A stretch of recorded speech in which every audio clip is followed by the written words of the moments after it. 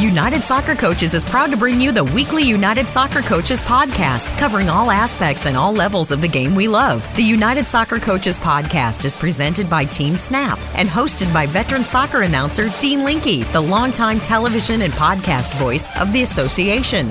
Now, here's Dean with this week's show. Hello again, everybody. Dean Linke. So great to be in this role with United Soccer Coaches. I appreciate you joining me each and every week, especially during this crazy time where you, like me, like all of us, trying to stay safe, trying to stay inside, indoors, stay away from people, trying to do our part to not spread the COVID-19. During that time, we are watching a lot of television, hopefully listening to a lot of podcasts, and eagerly awaiting the re-emergence of sport and, things we love, right? And we love soccer. We love the NWSL. So on today's show, Elise LaHue. What a job she's done as the new general manager for Sky Blue FC, turning around a program that had some culture issues, and then bringing in Freya Coombe from England, now as the head coach. Of course, Marcia McDermott, former president of United Soccer Coaches, also involved with that club. I think you'll like what Elise and Freya have to say. I will say there were a few audio difficulties with Elise's interview, but I think it's good enough where you'll be able to get all of it.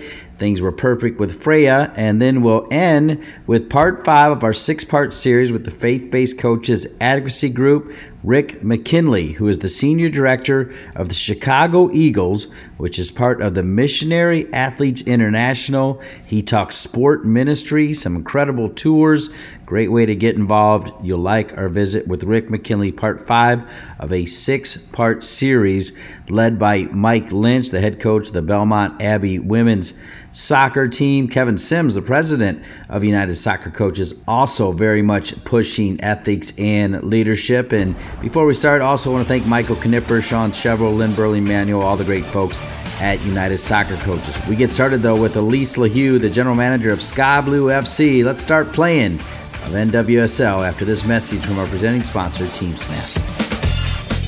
Does managing your club or league feel like a second job? If so, you might need some help. With Team Snap, you can get it. Their customers save up to 15 hours each week on tasks such as communication, registration, scheduling, and more. Plus, everything you need is online, which means no more trips to the bank, no more lost checks, and no more colossal spreadsheets. Bring your club or league into the 21st century with Team Snap. Go to teamsnap.com/NSCAA1. Welcome back to the United Soccer Coaches podcast presented by Team Snap. Dean Linke.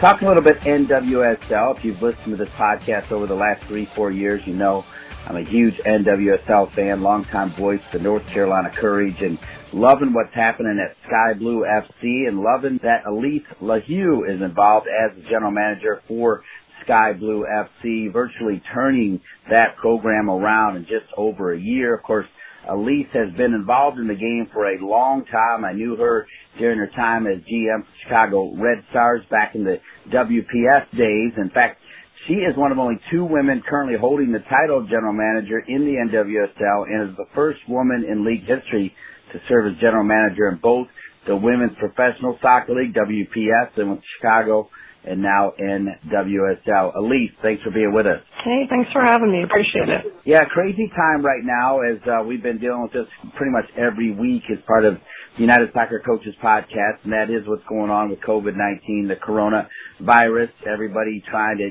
keep their social distance, but also trying to keep active. And I know Sky Blue FC, they've been doing Zoom meetings, a lot of fun stuff. So just first off, talk about how tough this has been for you and the organization and the wonderful athletes on your team and how you've been dealing with it. Yeah, I mean, certainly trying times for everybody, I think, is certainly something unprecedented that I've ever seen. So not just in the sports world, but we know there's this is affecting everybody across the board, and a lot of folks were essentially stuck at home, self-quarantining right now, which is, of course, the right thing to do. So for us, we saw an opportunity, to try to put a smile on our fans' faces. This is a tough time. A lot of folks dealing with a lot of anxiety over the situation and, being indoors, being isolated from other people. So we decided to use our platform as a way to essentially try to reconnect people, connect our fans, even though it's in a digital realm, but hopefully find some ways to put a smile on their face through some of our silly games we've been doing, crossword puzzles and activity books for kids, and we held a happy hour for our supporters group via Zoom. So doing a video conference happy hour, which is really fun, a couple trivia hours, just trying to help people get through this. All right, we're here with Elise LaHue, NWSL General Manager for Sky Blue FC. I gotta believe that it's even harder for you because you generated a lot of excitement, you and your organization, both with the push, at the end of last season, but then in the off season, deciding to move venues full time, making some massive trades, go ahead and extending the contract of Freya Coombe, your head coach, who we'll talk to after our visit with you. A lot of big moves, Elise, changing a culture that it's fair to say it was a little rough there at times, and now you got it headed in the right direction.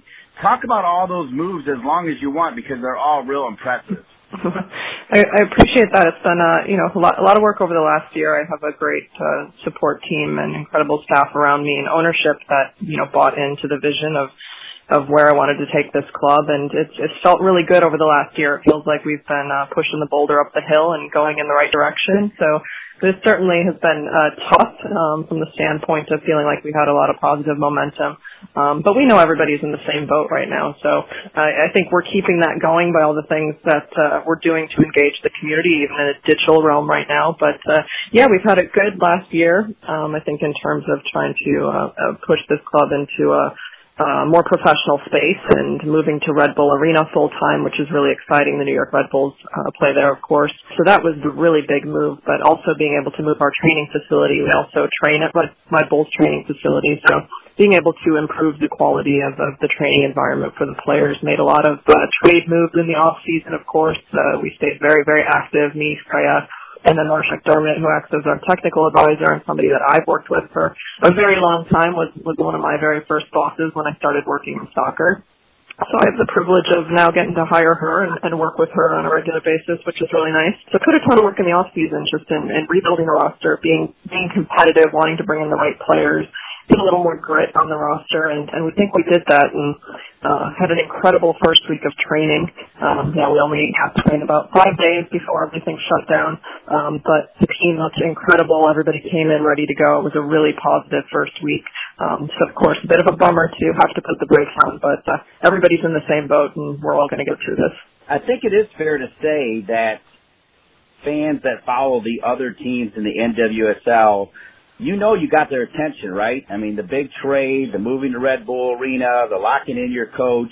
You understand people are like, whoa, Sky Blue FC, they went from a culture that people are like condemning to now one that you can prop right up against anybody. Yeah, I think we had to get there. We wanted to put ourselves back on the radar. We don't want to be the ugly stepsister in the league. We want to be a team that folks look at, and so I think we raised some eyebrows in the off season, and that's what we were trying to do. We don't want to go from 8th place to 7th place. That's not our goal this year. We want to be a competitive team and get to the playoffs, score some more goals, be exciting for our fans, especially moving into our new home. So we made those moves that we felt were going to hopefully get us to that next level, and obviously had to put the brakes on for a little bit here, but when things get up and going again, which we're excited for that day and excited to get back with our fans again, we know we're going to put a competitive team out there that's hopefully going to be really exciting as well. One of the things you won't have to deal with now is losing players to the Olympics, particularly the way Carly Lloyd, who is like Ponce de Leon, the ageless wonder. She gets better. She's like a fine wine. I'll use all the cliches. And now she'll be with you. How important is it to have kind of her leadership, the fact that at the end of the day she's a Jersey girl staying right there with you? Yeah, I mean, there's, it's one of those things. It's hard to name a better player in history than Carly in a lot of ways. She just keeps going. She seems to keep getting better with age. I don't know how she defies this. She's got some magic tools that she uses. These ice packs she puts on her knees at the end of every training, so she knows how to take care of herself.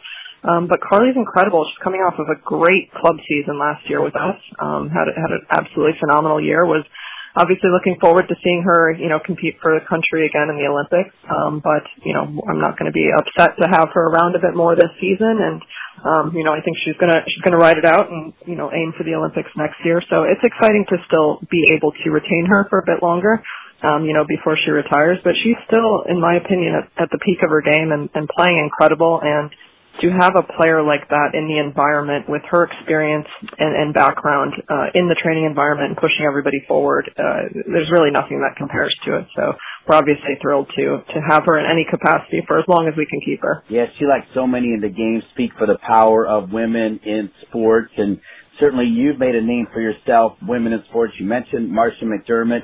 You've got a female coach as well. Why was that so important to have all these powerful women around you and then also a female coach, Elise? Mm-hmm. Yeah, I think it starts at the top. Tammy Murphy, who had been more of a silent owner, came on about the same time I did. She's really the one that put me into this position. So I've been working hand in hand with Tammy through this entire club rebuild, and it's been incredible to have that partnership, have that vision. She believes in it the same way I do. We have the same goals for this club. So I think we both see things in a similar vision and similar standpoint. I think we have to do better as a league in bringing more women into these roles. And at the end of the day, diversity makes good business. And I think we've seen that at Sky Blue. We've had, 2 women leading this turnaround and hiring Freya into that job. We also hired a former player, Becca Moros, who's from the New York area. So bringing more players, I think, into the fold, into some of these coaching positions or front office positions. We have to do better at building our pipelines and giving more women these opportunities, because I know there's enough women out there like myself who came into the game and had big dreams of wanting to be a GM or wanting to be in these high-level positions. And the more we can nurture those individuals into these roles, it's going to be better for the league moving forward. Spending time with Elise LaHue, the general manager for Sky Blue FC, as we sit out this COVID-19 break, anxious to get back out there and anxious to see what kind of season Sky Blue FC had. You already heard Elise say, we're not looking to just move up to a couple of spots. We're looking to make the playoffs. I love that comment. Let's take a look at your background. You went to St. Ambrose University. You also spent time in Ecuador. You started out as a coach, then worked your way into the Red Stars with different jobs. You're the general manager for the LA Blues Soccer Club, and then became general manager for the Chicago Red Stars. Now, when the WPS went away, you decided to move away from soccer for just a little bit, but soccer brought you back with Gonzo Soccer, and then you found your way here. Talk about that short hiatus away from the sport and then returning to the sport that you obviously love a lot. Yeah, I had I went out to LA. That's where I got my first general manager gig. It was actually the first year of USL Pro, so it was for a men's team, which was a great learning for me, without a doubt. And that was when the Red Stars actually folded out of WPS, which was devastating for me. That's where I started my career. So, took advantage of it, got this new opportunity to go be a GM out in the men's league in LA. So I took that step, but knew that the Women's Pro League was hopefully going to come back, and I got that opportunity to come back and work with the Red Stars in the GM capacity in 2012, and then helped them launch in NWSL. Was with the Red Stars there for, I think, about 5 years as a general manager, and I just got to a point. I'd been working in soccer for quite a while, so I was burnt out a little bit, and needed a change of pace. So I stepped down from my role at the Red Stars. And ended up going to the WNBA for a year. It's a league I've always followed and watched and admired, and I think that we could spend a little bit more time learning from each other. So I found an opportunity to go out to the Seattle Storm, spent a year with them, learned an incredible amount. It feels a little bit like a gap year, like a study abroad year for me. I was there just a sponge, taking in everything I could, learning about the WNBA and the way they function and how they work. And the Storm, of course, are a phenomenal team, both on and off the court. So having the opportunity to learn from them was absolutely tremendous for me, and I've got back so many things now that I'm back in another GM role in the NWSL. What has been your greatest moment in soccer so far, Elise, or perhaps that moment is still on the way? Wow, that's a really big question. I guess I haven't pondered my career so much in that regard. I'm always sort of looking to the next thing that I can push forward or rebuild. I will just say that this project at Sky Blue has been really incredible for me to be a part of. It's been really fun to sort of embrace the fans and see that they were with this club through all the ups and downs, and they really stayed with them, and they deserve to be sort of nurtured in a better way, I guess, for lack of a better term. So I think being around the fans at Sky Blue and seeing their excitement at all the progress that the club has made has been incredibly meaningful for me. And on the flip side of that, also for the Sky Blue players, there's some players that have been here for years that have been through a lot of ups and downs. So being able to put them in a great training facility, in a great stadium, one of the best in the country, and putting teammates around them that are here to grind, that want to get better, and so having the opportunity to see players that have been around Sky Blue for a while as well. Now be able to move into this type of an environment has meant a lot to me. Just a few more questions for Elise LaHue before we make way for her head coach, Freya Coombe, the only female coach in the NWSL. You think about United Soccer coaches. You mentioned Marcia McDermott, former president, Amanda Vandervoort, who I think you worked with as well. Make no mistake, United Soccer coaches has made it a priority to listen to women, prop up women, make sure women get the right jobs and more jobs. What has United Soccer coaches meant to you, Elise? Yeah, I've been lucky enough to work on the Women's Advocacy for many years. So I've been a part of that group and being surrounded by all the women in that group, whether it's our foremothers of the group, like Marcia, or Nancy Feldman, or Janet Rayfield. There's women that were, around and pioneering years. They'll tell me for saying that. But they were the ones that really led the way for people like me to come into these roles. And now I get to work with other younger women on the committee. Haley Carter's leading our group now. Sam Snow was a part of that. Musical, of course, has been a chair for a really long time. So I could go on and on about all the women that have been a part of that group. But it's been absolutely tremendous for me to have the opportunity to work with them and to stay engaged with coaches, even though I'm not coaching on a full-time basis. A lot of my role feels like coaching. Obviously, I work closely with technical staff. The opportunity to stay engaged with United Soccer coaches has been this, and my opportunity is even to talk to Lynn, of course, at United Soccer Coaches, and see her leadership within the group and how it's transformed. And then you mentioned another person, Amanda Vandervoort, Chase Funny, who I've always been close with. I went out to Amsterdam recently. She's obviously a chief women's football officer for Pro now. So I moved to Amsterdam, and I had the chance to go over and hang out with her a bit recently and see some of the things she's doing. So, it's been a tremendous group to be a part of, and it's such a great way for me to stay connected on the coaching level, even though I'm on the admin side. Final 60 seconds. After the break, we'll spend time with Freya Coombe. Besides being the only female coach in the NWSL, if asked the best way to describe Freya Coombe and what she's brought to your organization, can you fill in the blanks for us, please? Yeah, she's so enthusiastic, hardworking, excited to get going. Obviously, I think the proof is in the pudding, and the way we rebuilt the roster in the offseason, that was really, her brainchild, and I'm also whiteboarding and saying, okay, who's the player we want in every position, and we just started tackling and blocking and tackling and started to fuck off those players. Now, I think that speaks to her vision and what she brings and her enthusiasm, so it's been absolutely awesome for me to get to work with her, and you'll have to ask her. I think she's going through her Starbucks withdrawal during this quarantine. She said she was maybe going to make a break for a drive-through today, so you'll have to ask her about that on the show. Who doesn't love a good Starbucks? My wife already took off to a drive-thru about on the other side of Durham, so I'm with you on that, Elise. Elise, always a pleasure. I wear glasses all the time. I always love to see you still wearing glasses. Tell me you are, right? That's one of your trademarks, right? Yeah, I didn't have them on for a Zoom conference, and I think some folks doesn't recognize me the other day, so I couldn't remember to keep them on. Yeah, they're awesome. Elise LaHue, you're awesome. Thanks very much, Steve. Appreciate it. And when we return, as promised, Freya Coombe, the head coach, Sky Blue FC, joins us. United Soccer Coaches Podcast, presented by Team Snap. Being a coach means being a lot of things. Mentor, teacher, role model, motivator, leader, organizer. Of course, it's not easy to be all of those things. You need help, and who better to help you than an association of fellow coaches. Membership with United Soccer Coaches includes access to over $500 worth of e-learning courses, an improved online resource library with more than 1,000 activities, session plans and articles, $1 million worth of liability insurance, and a whole lot more.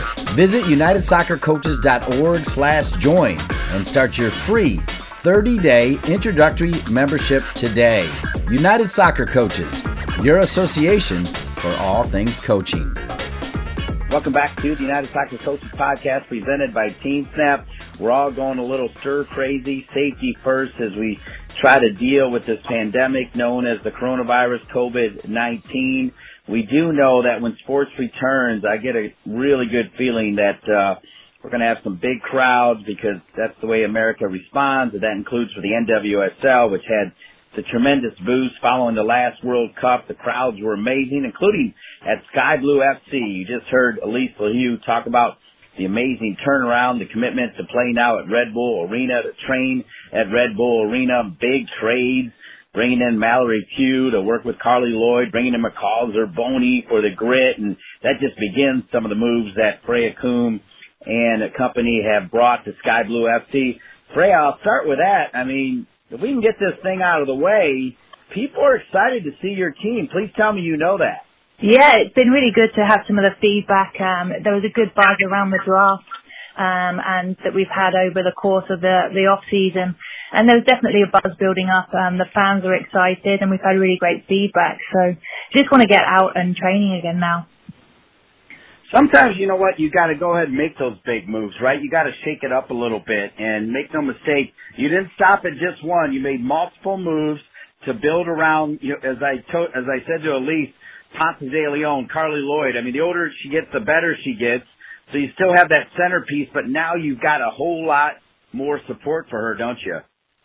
Yeah, you know, we've been really impressed with the players that we've brought in. I know we only had a few of them in for pre-season because of the international window and the She Believes.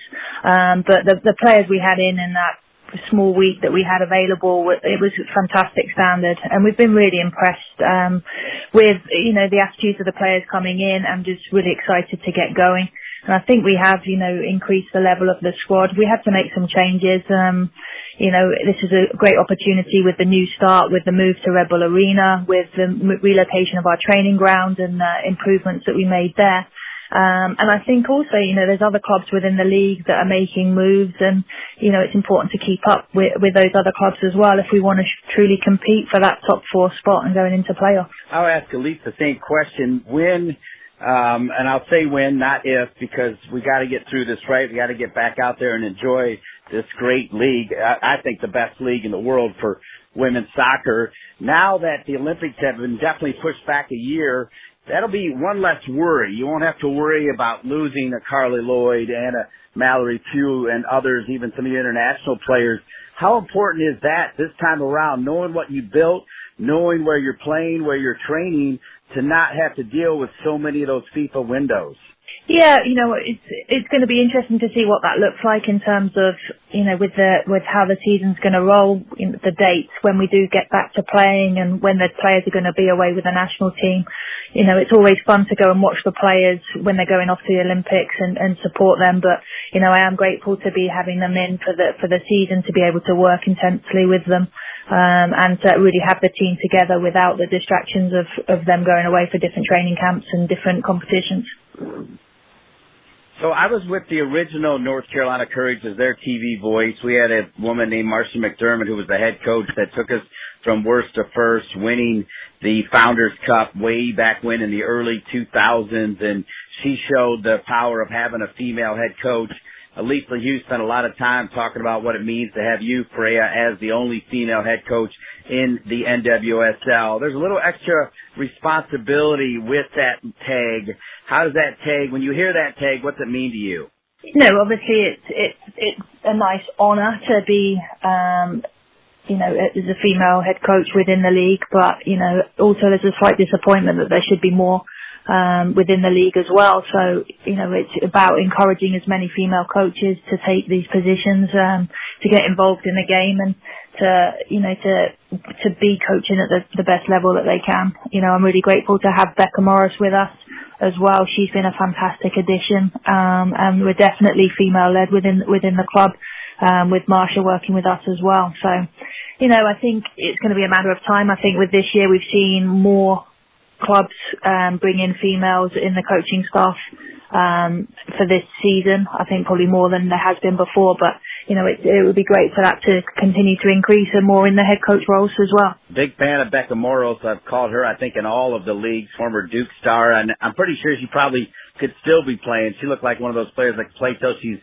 50, the way she always attacked it, for sure. So great addition to your staff, for sure. Let's get to know you a little bit better, though. Talk about growing up in England. When did you come over to the States? Why did you come to the States? And then link it together. How did you get connected with Elise and Sky Blue FC? Sure. So I first came over in 2014.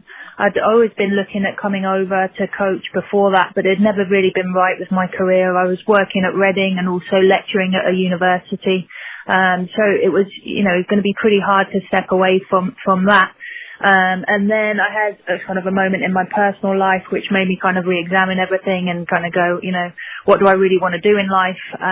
So that kind of just spurred me and motivated me to make the move and to come over and to follow the dream. So I made the move, came over here, and was fortunate enough to be able to get my green card. And then that really sort of transformed where I could work and, have that ability to continue working first at New York Soccer Club in their academy, and then with Sky Blue. So, I've been here, been in the country for a while, mostly in Connecticut, coaching, here, and then also, residing in Connecticut as well. And then the opportunity came to connect with Sky Blue. I went in to, see the environment, to watch training, to kind of learn from those players, compare it to working, with Reading Football Club in England. And then, it was a time when they needed a little bit of support with their staff. They didn't have a lot of staff working at the time because of the changes that they'd made. And it was just, a timing thing really.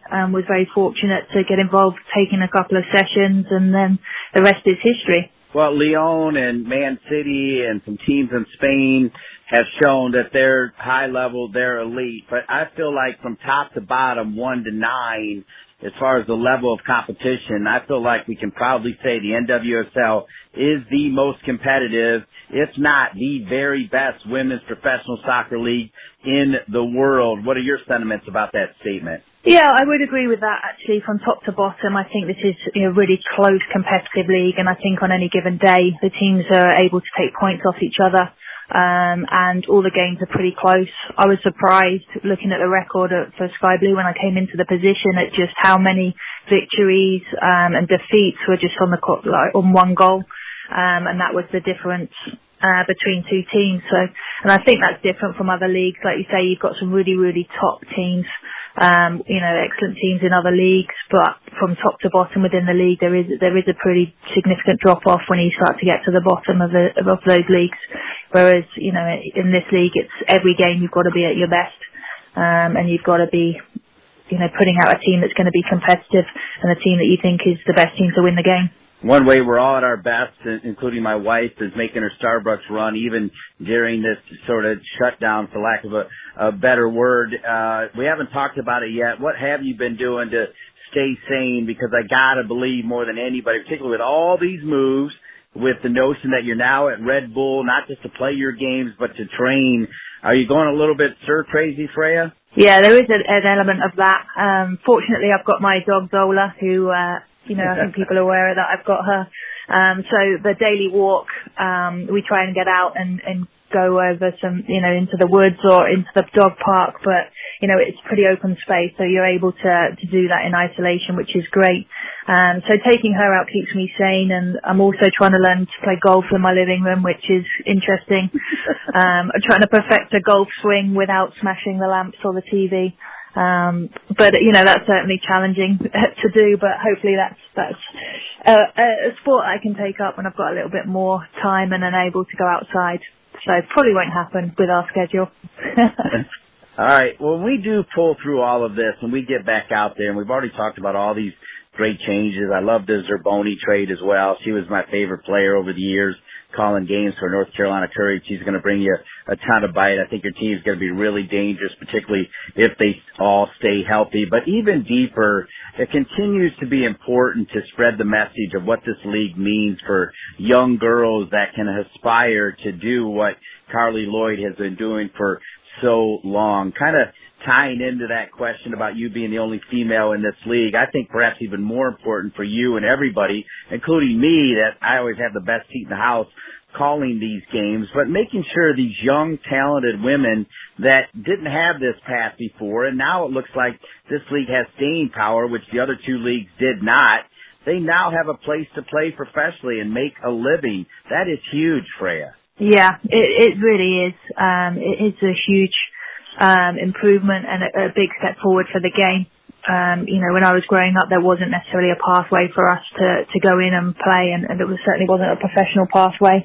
So it's fantastic now that, players have that opportunity to have a career that emulates, the men's game, and there's somewhere for them to play, and as it continues and hopefully get paid at the appropriate level, for their commitment to the sport. The league's going to continue to improve, and the standards get higher and higher, which is fantastic. How excited as we wrap up our interview with you do you get? I mean, it happens to me all the time now. A lot of my guy friends, as I also call North Carolina FC, they're like, yeah, that's good, but when are the Courage playing? I want to go watch the Courage, and I'm like, yeah, but you got 3 boys. Yeah, I want to bring them too. I want them to see the best in the world. I want to go to a Courage game. So really, it's not just young girls. I mean, it's men and boys that want to come see NWSL teams play. You're seeing that, right? Absolutely. So I play indoor sort of 5-a-side in leagues with guys, and they all want to come and watch. They're all talking about the tailgates that they're going to have, and getting a minibus full of people to come from Connecticut to come to the game and watch. And they're really excited, and it's all about the entertainment of the day, the day and the game day experience.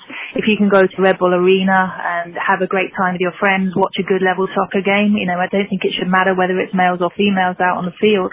It's about that whole game day experience, and being amongst friends and supporting good soccer. Just a couple more questions. If you listen to our podcast, I often ask coaches like you who are key mentors in your life. They can be coaching mentors, they can be personal mentors, professional mentors. When you look back as you start hopefully soon to get back on the field, who are some people that helped shape the coach that you are becoming and have become? Yeah, that's a fantastic question. I think someone that kind of sticks out in my mind is Lee Heron, who works for Arsenal Football Club, and he was the director of the community at Reading Football Club when I was there, and then went into work as the academy director, and then moved on to Arsenal from Reading.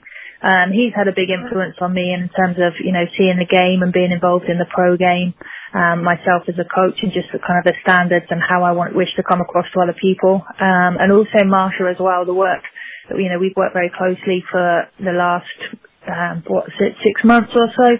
And just having her around to kind of teach the nuances of the league and go through the draft.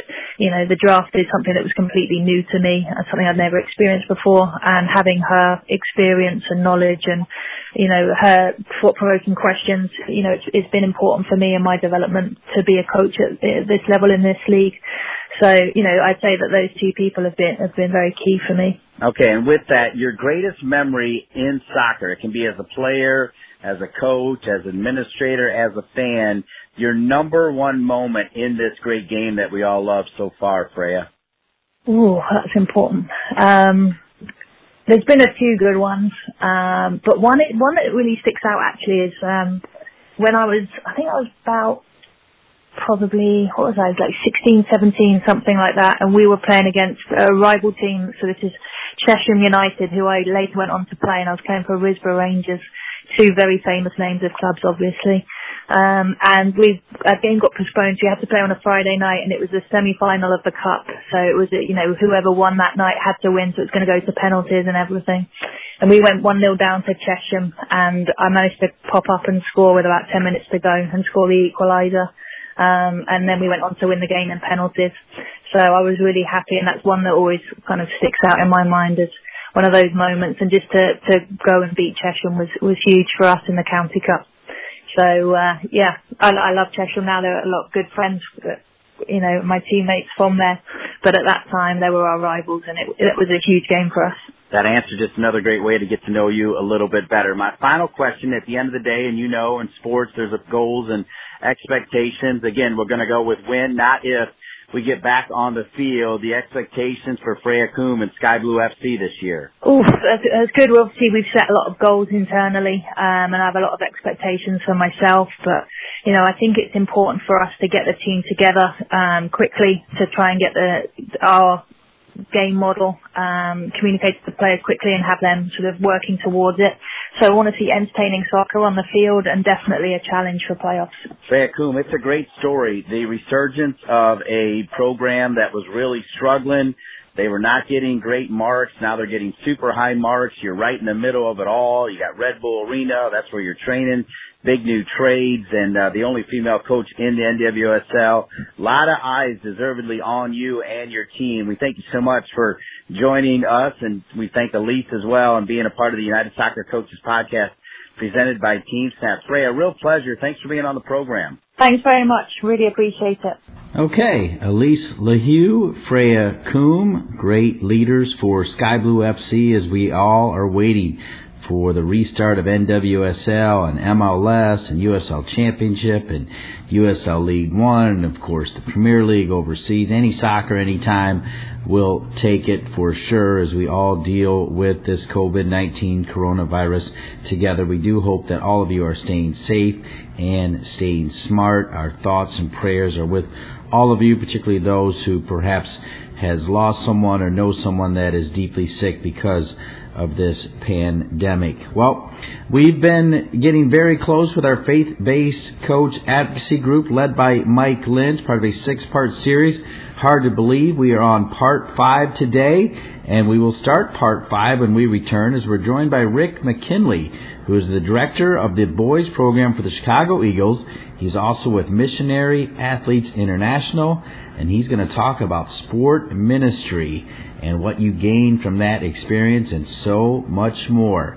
Rick McKinley, part 5 of a 6-part series with the Faith-Based Coaches Advocacy Group. Mr. McKinley. Looking for ways to improve your training sessions?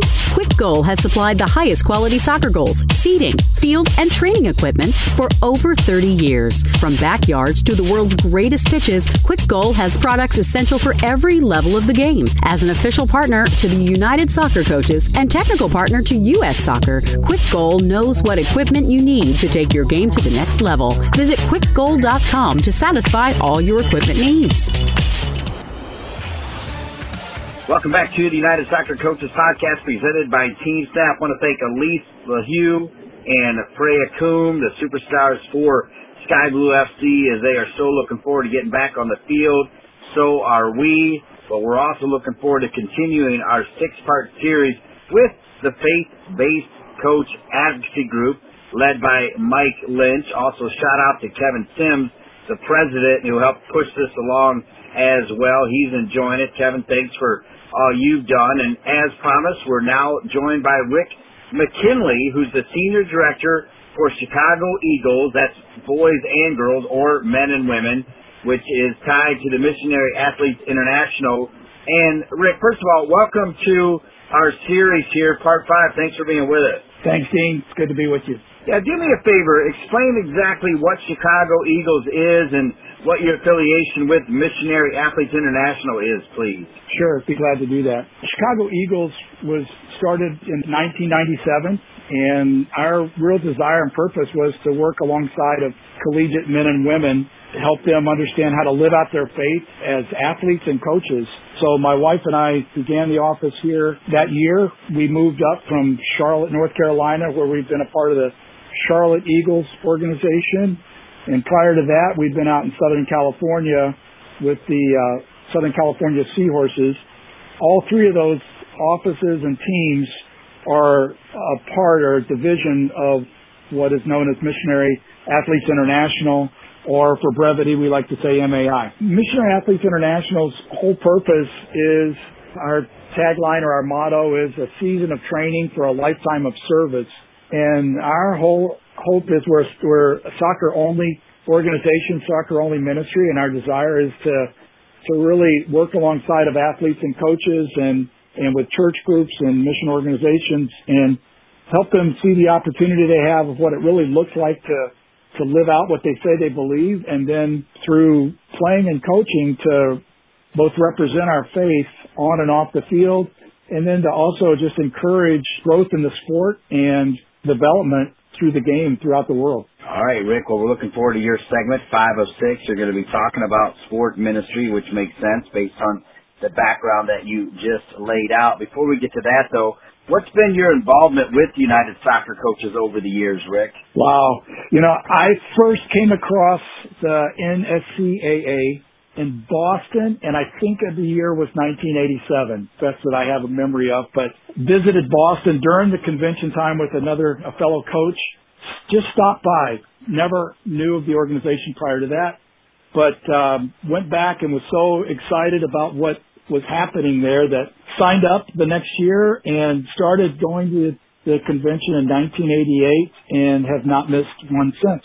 Been blessed to be a part of every convention since that time. And during that time, I guess I've probably flown under the radar more than anything. I've been involved a little bit. We have a reception that MAI hosts on Friday evening. Used to be Friday evening for over 30 years, and this last year we went to Thursday evening to try to line up there more with the schedule. And so been able to host that for over 30 years and then be a part of the fellowship breakfast, the Leighton Shoemaker breakfast on Saturday mornings. Been able to serve on that committee from time to time, and I'm back on that right now. And then in the last couple of years to be working alongside of Mike Lynch and the committee there with the faith-based coaches, and have really enjoyed that time together with them. Reminding you all that MAI stands for Missionary Athletes International, as Rick McKinley already broke that down. Now, Rick, how long and in what ways have you been involved with sports ministry? I kind of look back on it in my life and realized that it probably started impacting me when I was 12 years old, and I'm a lot older than that right now. But when I was 12, I literally heard the testimonies, the stories of several faith-based coaches from the Fellowship of Christian Athletes. To put a little kind of timeline on it, it was on a record album that I heard it, of their 1967 National Convention. So going way back, but that was when I really first began to see the correlation between faith and sport, and hearing the stories of guys like Tom Landry, Bob Richards, Bobby Richardson, just a lot of famous athletes from those years. That really began to impact my life as a player. When I graduated from college, I went as a school teacher, a missionary, and a coach to Puerto Rico, where I lived for 3 years. Early on, I was a baseball guy, and then came to love soccer when I was younger. And so baseball and soccer were really two of my favorite go-tos for sure. While I was coaching there in Puerto Rico, I had a chance to work with baseball chapels. Was actually sharing in a chapel service one Sunday morning before our game. Really sensed a strong pull that didn't hear any audible voices, but really sensed that God was giving me a vision and an insight of how using sport would be an incredible opportunity to share my faith. And so I was in that chapel service with a group of guys that were playing in the winter leagues that really felt that strong urge to be a part of sports ministry on a long-term basis. Came back and got my master's degree in educational ministries from Wheaton College.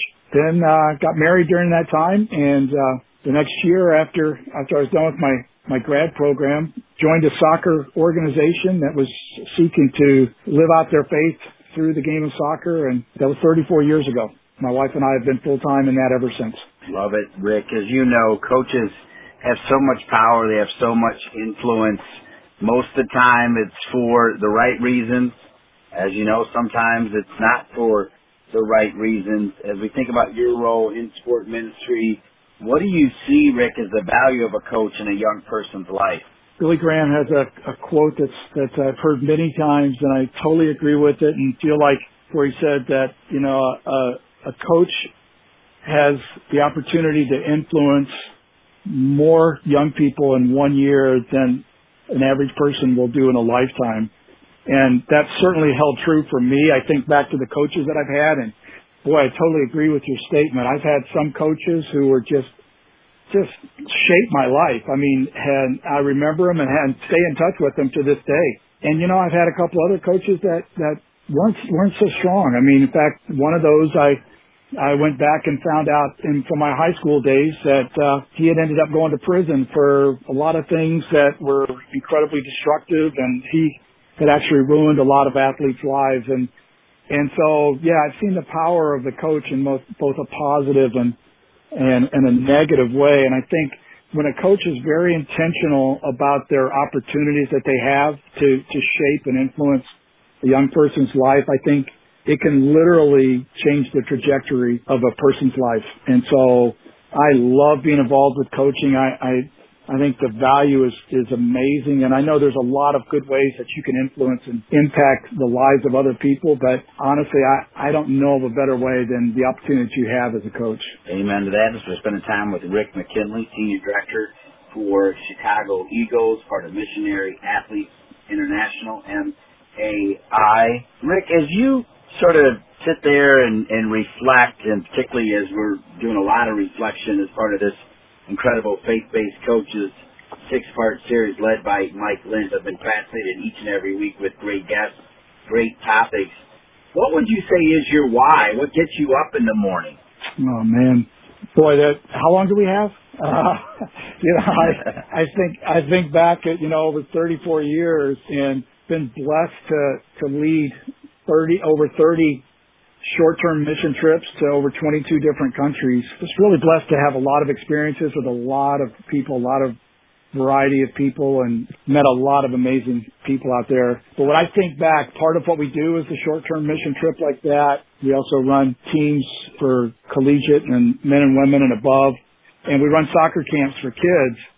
And I guess if I was going to be succinct with this, I would probably mention Carson, 10-year-old camper that we had in our camp a couple of years ago, whose father was deployed to Afghanistan. Mom and dad had been praying that God would bring along some male role models in their son's life. So we got a chance through the camp to really live out our faith and share the importance of what our faith in Jesus Christ is all about. And yeah, it literally impacted Carson's life. His mom wrote us a letter after that time and thanked us and helped us realize the impact that camp had, little soccer camp had on their son's life. And then I think of James, a collegiate player who was a part of our summer program. And, when he came to us, reality was he was a borderline alcoholic because he said he would drink after his team lost because he was upset, and he would go out and get drunk after his team won because he was celebrating. And yet he realized that he wanted to have faith in God. And he wanted to follow what God had for his life, but he was really wrestling with that. So I had a chance just to interact and to invest in his life and mentor him. And, a couple years after that, I had a chance to perform his wedding ceremony, and his life had been completely transformed. His heart had been completely transformed, just a whole different countenance in his life, a whole different countenance on his face. So what wakes me up in the morning is seeing transformation that can take place through this great game that we love. And sometimes I almost feel guilty because, it's a game that we enjoy being around, and we have so much opportunity with it, and the potential with it is so great.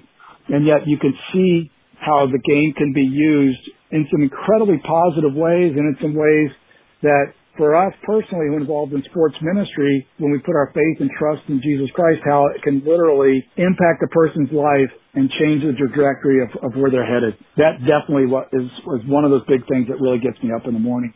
Now, when you think about sport ministry, who consistently gains the most from the experience, the recipient of the visit or the person making the visit, Rick? Yeah. It's a tough one because I think we try to prepare our athletes and coaches when we travel on a short-term mission trip overseas, prepare them for what's ahead, but also give them a vision for what we hope to see happen after we leave a location, because we go out as kind of a scouts ahead of time to meet with our partners that we work with the groups that we're partnering with, and find out what their vision is and what their desire is. So a big part of what we've wanted to do was to see sustainable programs after we leave. We don't want it just to be a flash in the pan for a week or 2 weeks or 3 weeks and then not have anything to carry on. But our hope is that there's going to be ongoing benefit from, a lot of times we'll sit down with coaches and we'll go through skill sessions and training. 2007, I had a chance to be in Ethiopia working with some coaches that were going to go out the villages around the country and run soccer programs and invest in the lives of boys and girls. So you see those kind of things, and there's a ripple effect that you hope to see will last. And we will work alongside partners that are going to adopt what we are doing and to receive the training that we're able to give, and then to carry that on and run their own programs. And I see that multiplied over and over again in many different places. But I think the reality is, as we go, that so many of us, no matter where you're at on your faith journey, to be honest with you, so many of us go And, you learn what it really looks like to serve somebody else. You become incredibly grateful for what you have. You see, situations where, teams have maybe, 2 or 3 balls and they're playing on a field that we would never even think about playing on, here in the U.S. So, you see those kind of things. You come back from that, you can't help but be changed because you know that those kids are playing and those kids are involved with a real hunger for the game and a love for the game. And so you see those kind of things. You serve somebody, and we've gone to places where their resources were so incredibly limited, and yet they gave to us in so many ways. And you're just saying, no. In Uganda, when I was there in the late 80s, we had a chance. One of the top coaches in the country was alongside of us, and he wouldn't let me carry my bag. I had broken my foot 2 weeks before going there, so I was in a cast, and he wouldn't let me he carried my bag everywhere I went. And he was one of their national team coaches, one of their national level coaches. And you think, how does a guy learn to serve like that? And you look back and you go, man, I know so little about leadership and about servanthood. I can't help but think we come back from those kind of experiences at least with as much as we've given. I hope we can give a portion of what they give to us in those situations. When you think about sport ministry, there are words like selflessness, gratitude, teaching skills, mentoring, modeling. Those are more than just words as it relates to sport ministry, aren't they? Absolutely. One of the reasons that probably initiated my involvement in sport to begin with was that, if I'm going to be really transparent and honest, I would say I was involved in a lot of church-related sports activities when I was a kid growing up. Grew up around the church, and so I loved playing sport, and so I was involved with a lot of it, but the really sad part was that I saw a lot of circumstances, a lot of situations where there was a real discrepancy in what people were saying and in what they were doing.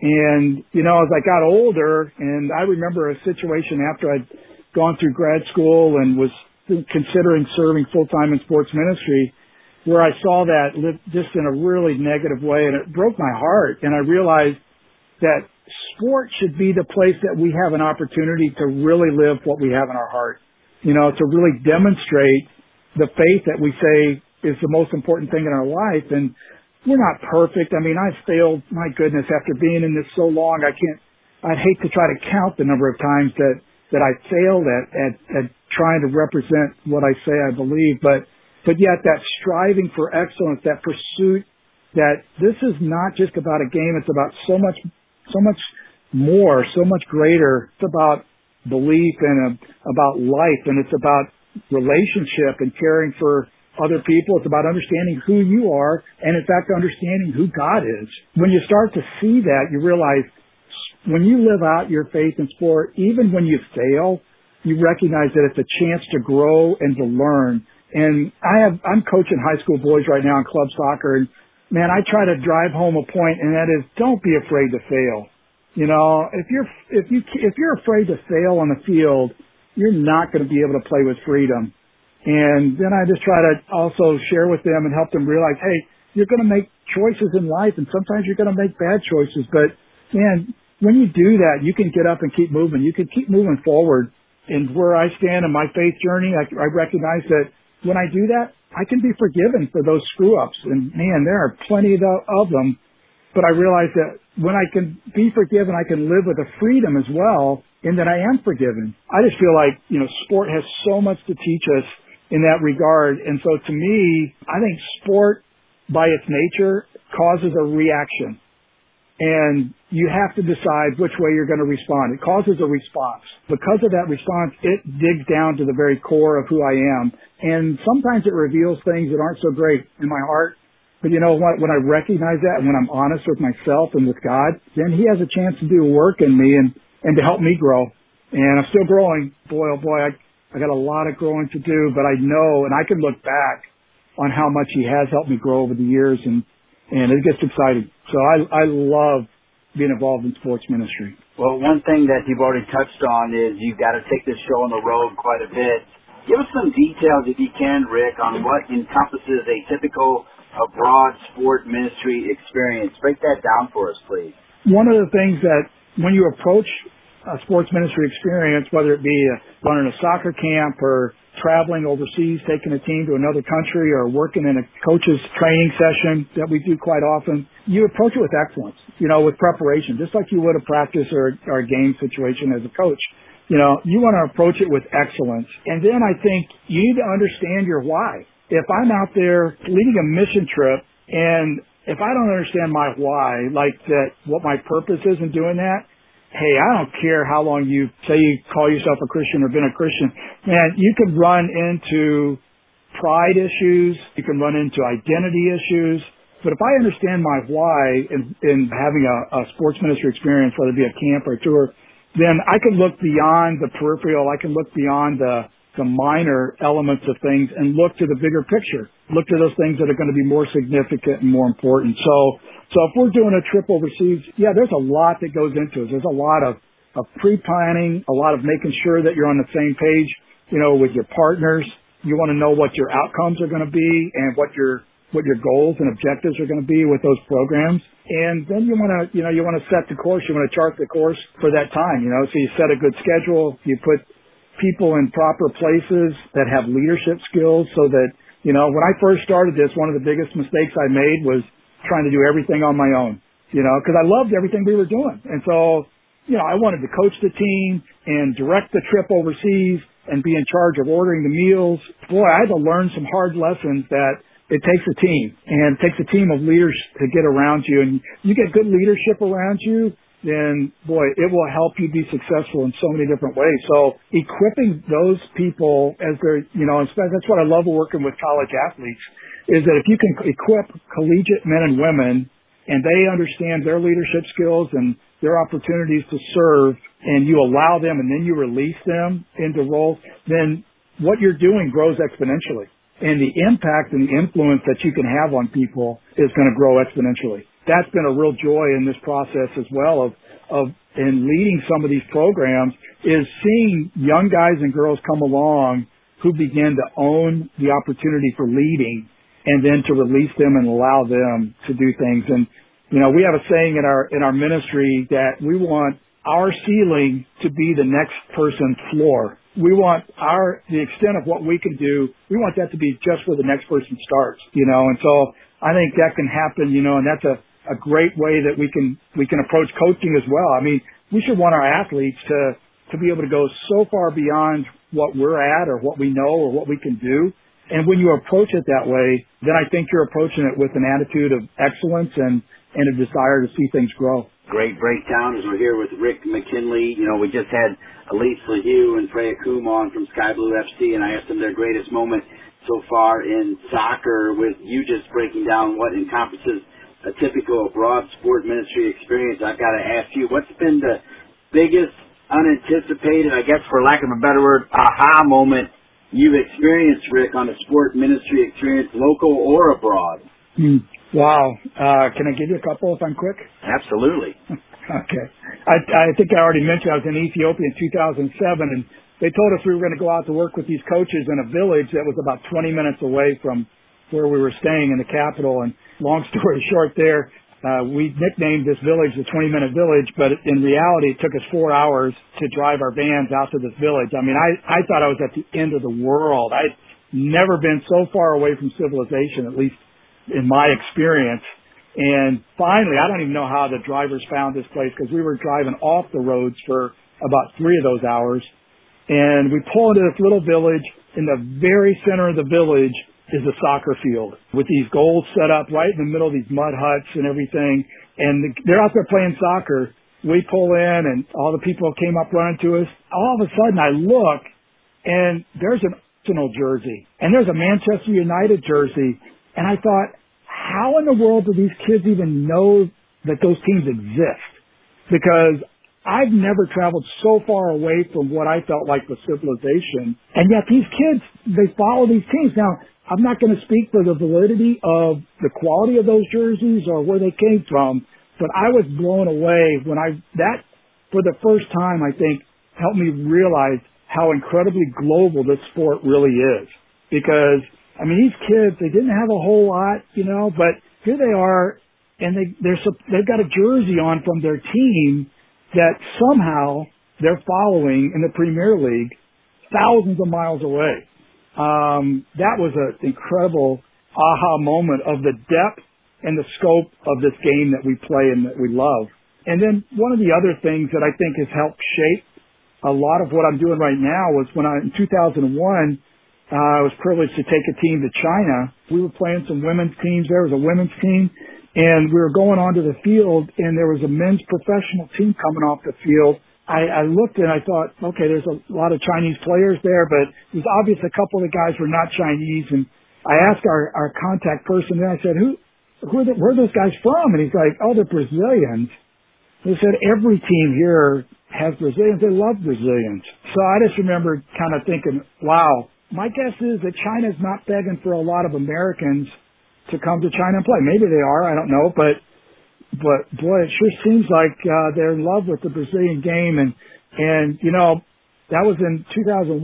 I mean, I'd been to Brazil just once or twice before that, but since 2007, I've been every year since, actually since 2003, been almost every single year back to Brazil to visit Brazil and to work alongside of men and women in Brazil who are really catching a vision for what God might want to do in their lives and how their faith can be instrumental in the way that they, not only the way they coach, but the way they live out their life and impact others for God's kingdom. A couple minutes left here as we are so pleased to be joined by Rick McKinley, who is the Senior Director for the Chicago Eagles, tied to the Missionary Athletes International, MAI, talking sport ministry. In 30 seconds or so, we have covered a lot about sport ministry. We've covered a lot about some of the things you can do through it by going overseas or even doing some things here. We even tackled the issue of the power of a coach. In your best way, why is it important to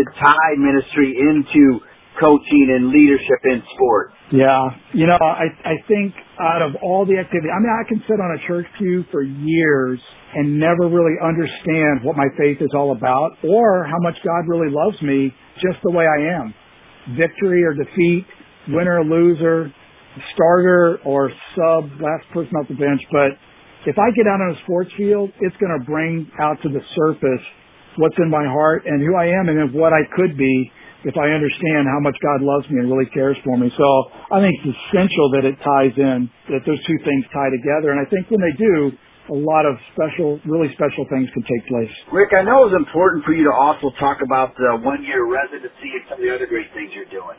Yeah, you know, as we have guys and girls come through our program and then they graduate from college or they're playing on one of our USL teams and want to get more involved on a full-time basis, we provide what we call a one-year residency where they come alongside of us and work on our staff and are part of the programs that we're running throughout the year because certainly we do more than just travel internationally or camps during the summer, but we have a program that works with kids in high-risk neighborhoods, in urban settings.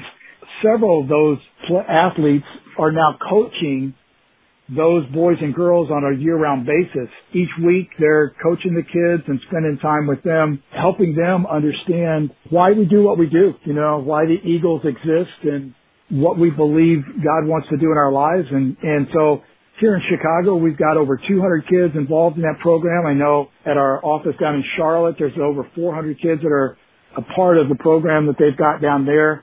But our real desire is that as players get older and then get involved in the coaching ranks, that we equip them, we challenge them and have them go through the licensing. In fact, we have several that are going through their U.S. soccer licensing right now so that they're giving out an excellent product to the kids.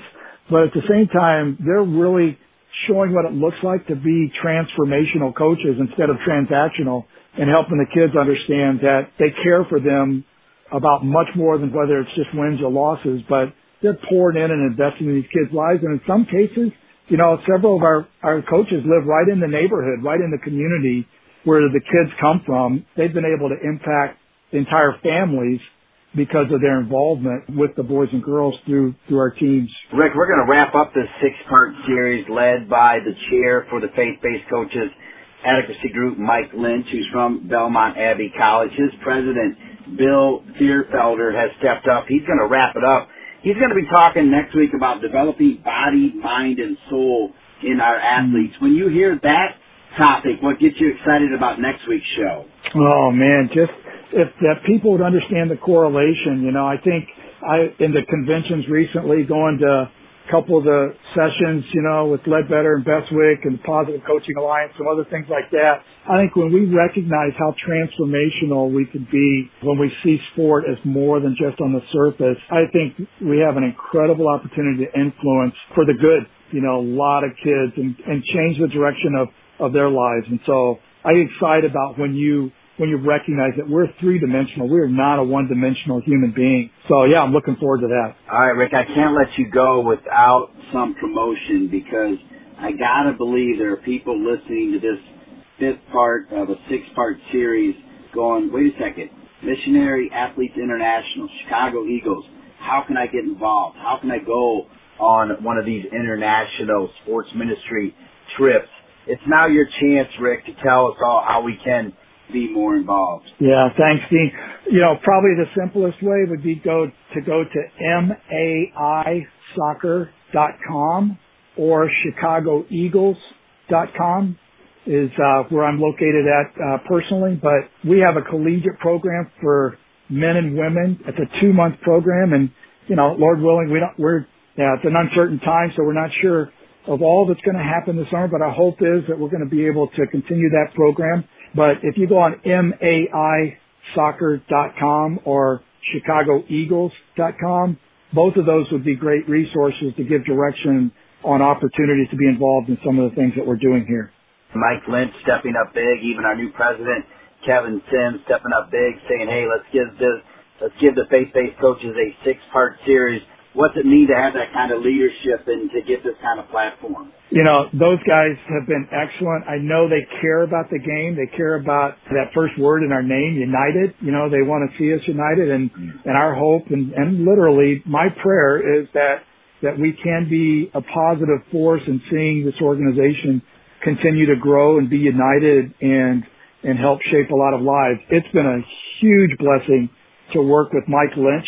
He's just an awesome leader. And I'm looking forward. I know Kevin a little bit. I'm looking forward to get to know him further. But I think both of those guys and some of the ones that, the presidents that we've had just recently, have been real encouragements to what we're doing. And our hope is that we can continue to see the organization be united and continue to grow. Well, I hope they lift this ban. I spend a lot of time in Chicago. I'd love to meet you for coffee and come out and see what you're doing with the Chicago Eagles. Is it okay if I invite myself like that, Rick? Dean, absolutely would love to have you. I mean, I'm sitting there thinking of everything I haven't even told you, like in regards to the urban program that we have where we're working with 200 kids on a weekly basis and got kids on teams doing some neat stuff, but would absolutely, you're speaking my love language right now when you talk about that. So, please invite yourself. Let me know when you're here. I would love to get together. All right, Rick, be careful what you wish for because I am going to look you up in Chicago because I've really enjoyed our time together talking about sport ministry. Thanks so much for being on the United Soccer Coaches podcast presented by Team Snap.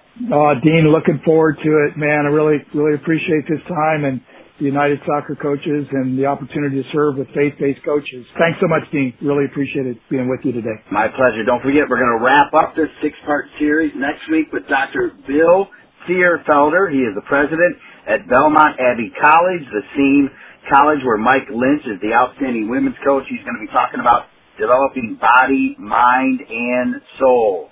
I want to thank our great guests for Part 5, Rick McKinley. Also want to thank Elise LaHue, the general manager for Sky Blue FC, and the only female coach in the NWSL, Freya Zoom. Same time, same channel next week.